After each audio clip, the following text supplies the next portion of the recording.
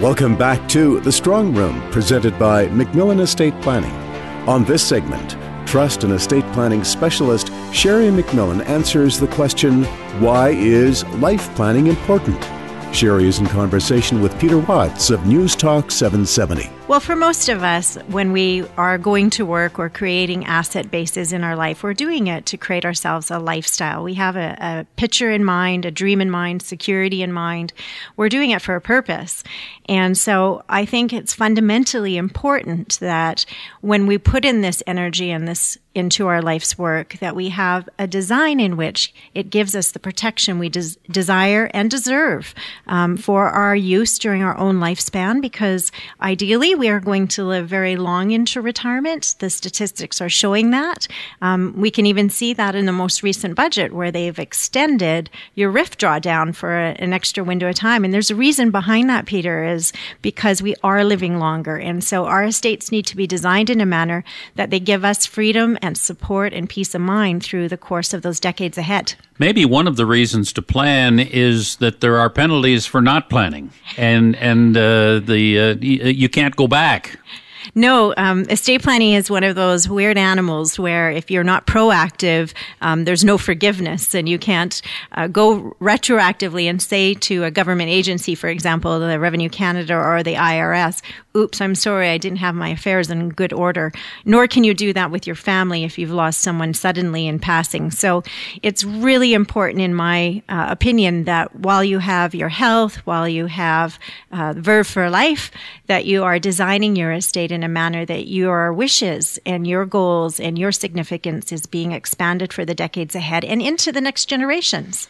And it makes sense that if you spend 30, 40, 50 years of your life building an asset base, that you would still want to have some degree of control over it while you're around to enjoy it. That's right. And so, the interesting part is we work, as you made mention, for decades to create what we have. And it really only takes a few more hours, Peter, to make sure we've safeguarded it. And that's a really important facet. Protecting assets, maximizing wealth, minimizing tax. Those are the three labels that we attach to the importance of estate planning or life planning. And we could add, I suppose, that it provides security, control, and peace of mind, which should never be underestimated. No, I think ultimately there is a lot of risk associated with just living life. We always have the risks of normal business. So if we're still active in business, and many of us are what I would call a modern retiree, we're not fully retired. We actually still are involved in the family business, for example, or we're on boards of directors, or we take interest in our community and are involved in that way. And so because we are still continuing to remain active as a modern community, what happens is we intrinsically have all kinds of risks that are associated with our estates. So for example, if I choose to be on a lot of boards, potentially I have liability that could come and be a real threat, if I can call it that, to my retirement and my lifestyle that I'm thinking is solidified.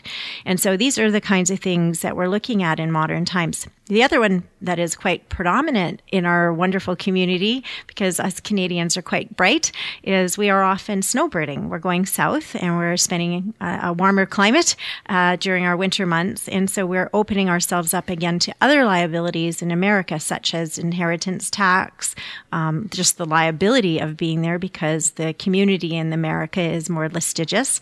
So what we want to do is we want to make sure that the wealth that we've created basically has a fence around it. And that's a simplified way of looking at it. But we do that with our actual homes. We build fences and we put some security in to make sure what we're creating is safeguarded. And we need to do the same with the asset base that we create. Who needs an estate plan? Do each of us? Yes, I think every single family needs an estate plan the moment they create an estate. What happens, though, is usually we are, by human nature, procrastinating.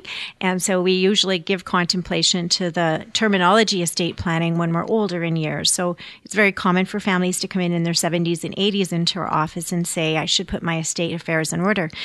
The problem with that, Peter, from my point of view is this. Estate planning is about protecting and preserving and growing the wealth through your lifespan. If you wait until the end, we don't have that opportunity cost associated with the design in your estate. So how much better if you could minimize tax every calendar year from your 40s onward, let's say, or even your 30s onward, what's going to happen to your estate is exponential. And so to me, all of us should be doing estate planning as early as possible in our lives to make sure that we're building it well and that we are keeping the value that we're entitled to keep within our own estates. And again, it goes back to the themes of protecting assets, maximizing wealth, minimizing tax. Yes, and this is actually a really interesting arena because today in modern society, most of us don't have a very simple estate. And that is a real blessing of modern society, but it also incurs some challenges for us as families. So many of us have assets in many jurisdictions. So we've built up, let's say, our pensions in Canada whilst we were working. Perhaps we lived in the U.S. for a window of time in our working career. We've had green cards and IRAs there and all kinds of things. Then we come home and we have the cottage in BC. If we're very fortunate, we might have the cottage in Phoenix. And so what's happening is we're creating a multiple estate. Then situations such as where your family may end up residing in their career paths and so forth. And so I have many families today that have children who've pursued education, let's say in the United States, and then landed there, married and had children and grandchildren there. And so we have what we call a dual family. We have American citizenship and Canadian citizenship all within one family. And so you can see that all of a sudden it's not straightforward like it used to be, where we had a cowboy hat out here west in Canada and we had $5,000 to transfer to our loved ones. We now have millions of dollars to transfer and complex situations. Sometimes the answer to your question is a both answer. It's not a right and wrong answer. So, for example, if you want to look at how do I minimize my income tax in my estate, the answer might be in a particular way, but it actually might be legally incorrect in the jurisdiction that we're talking about. So, I use BC just because it's one of the common ones that many of us have property within.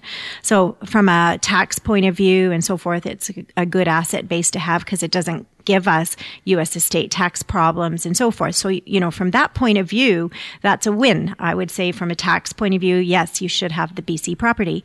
Flipping it around and looking at it not from the point of view of tax, not looking at it from a CA's point of view, but rather looking at it from a lawyer's point of view, a legal point of view, is now you have a different complexity in your state. And that complexity is this. In BC, you must treat all children equally. Well, what if you want to give that cottage to your son who's put a whole bunch of sweat equity into it?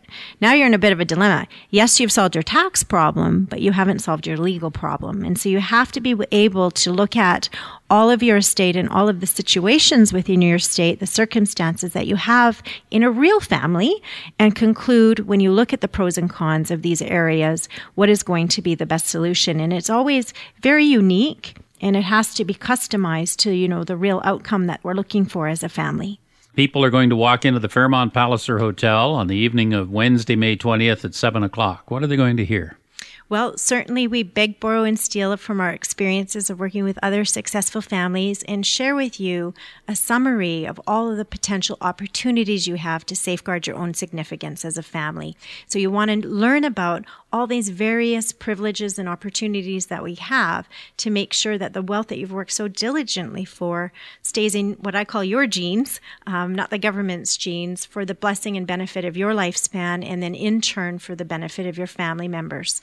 So we will talk about some of the hot topics as well.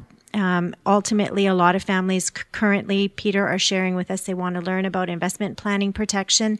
Right now, a lot of families want to learn about U.S. Ownership of recreational property or U.S. situations where they might have family members who live in the United States and want to understand how they'll be impacted. So these are some of the hot topics that we've been receiving this year as other topics to include in the presentation.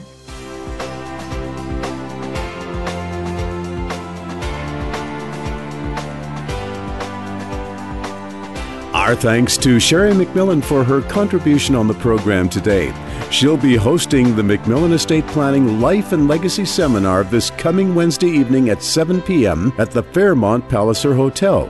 You can register online at macmillanestate.com. This is The Strong Room.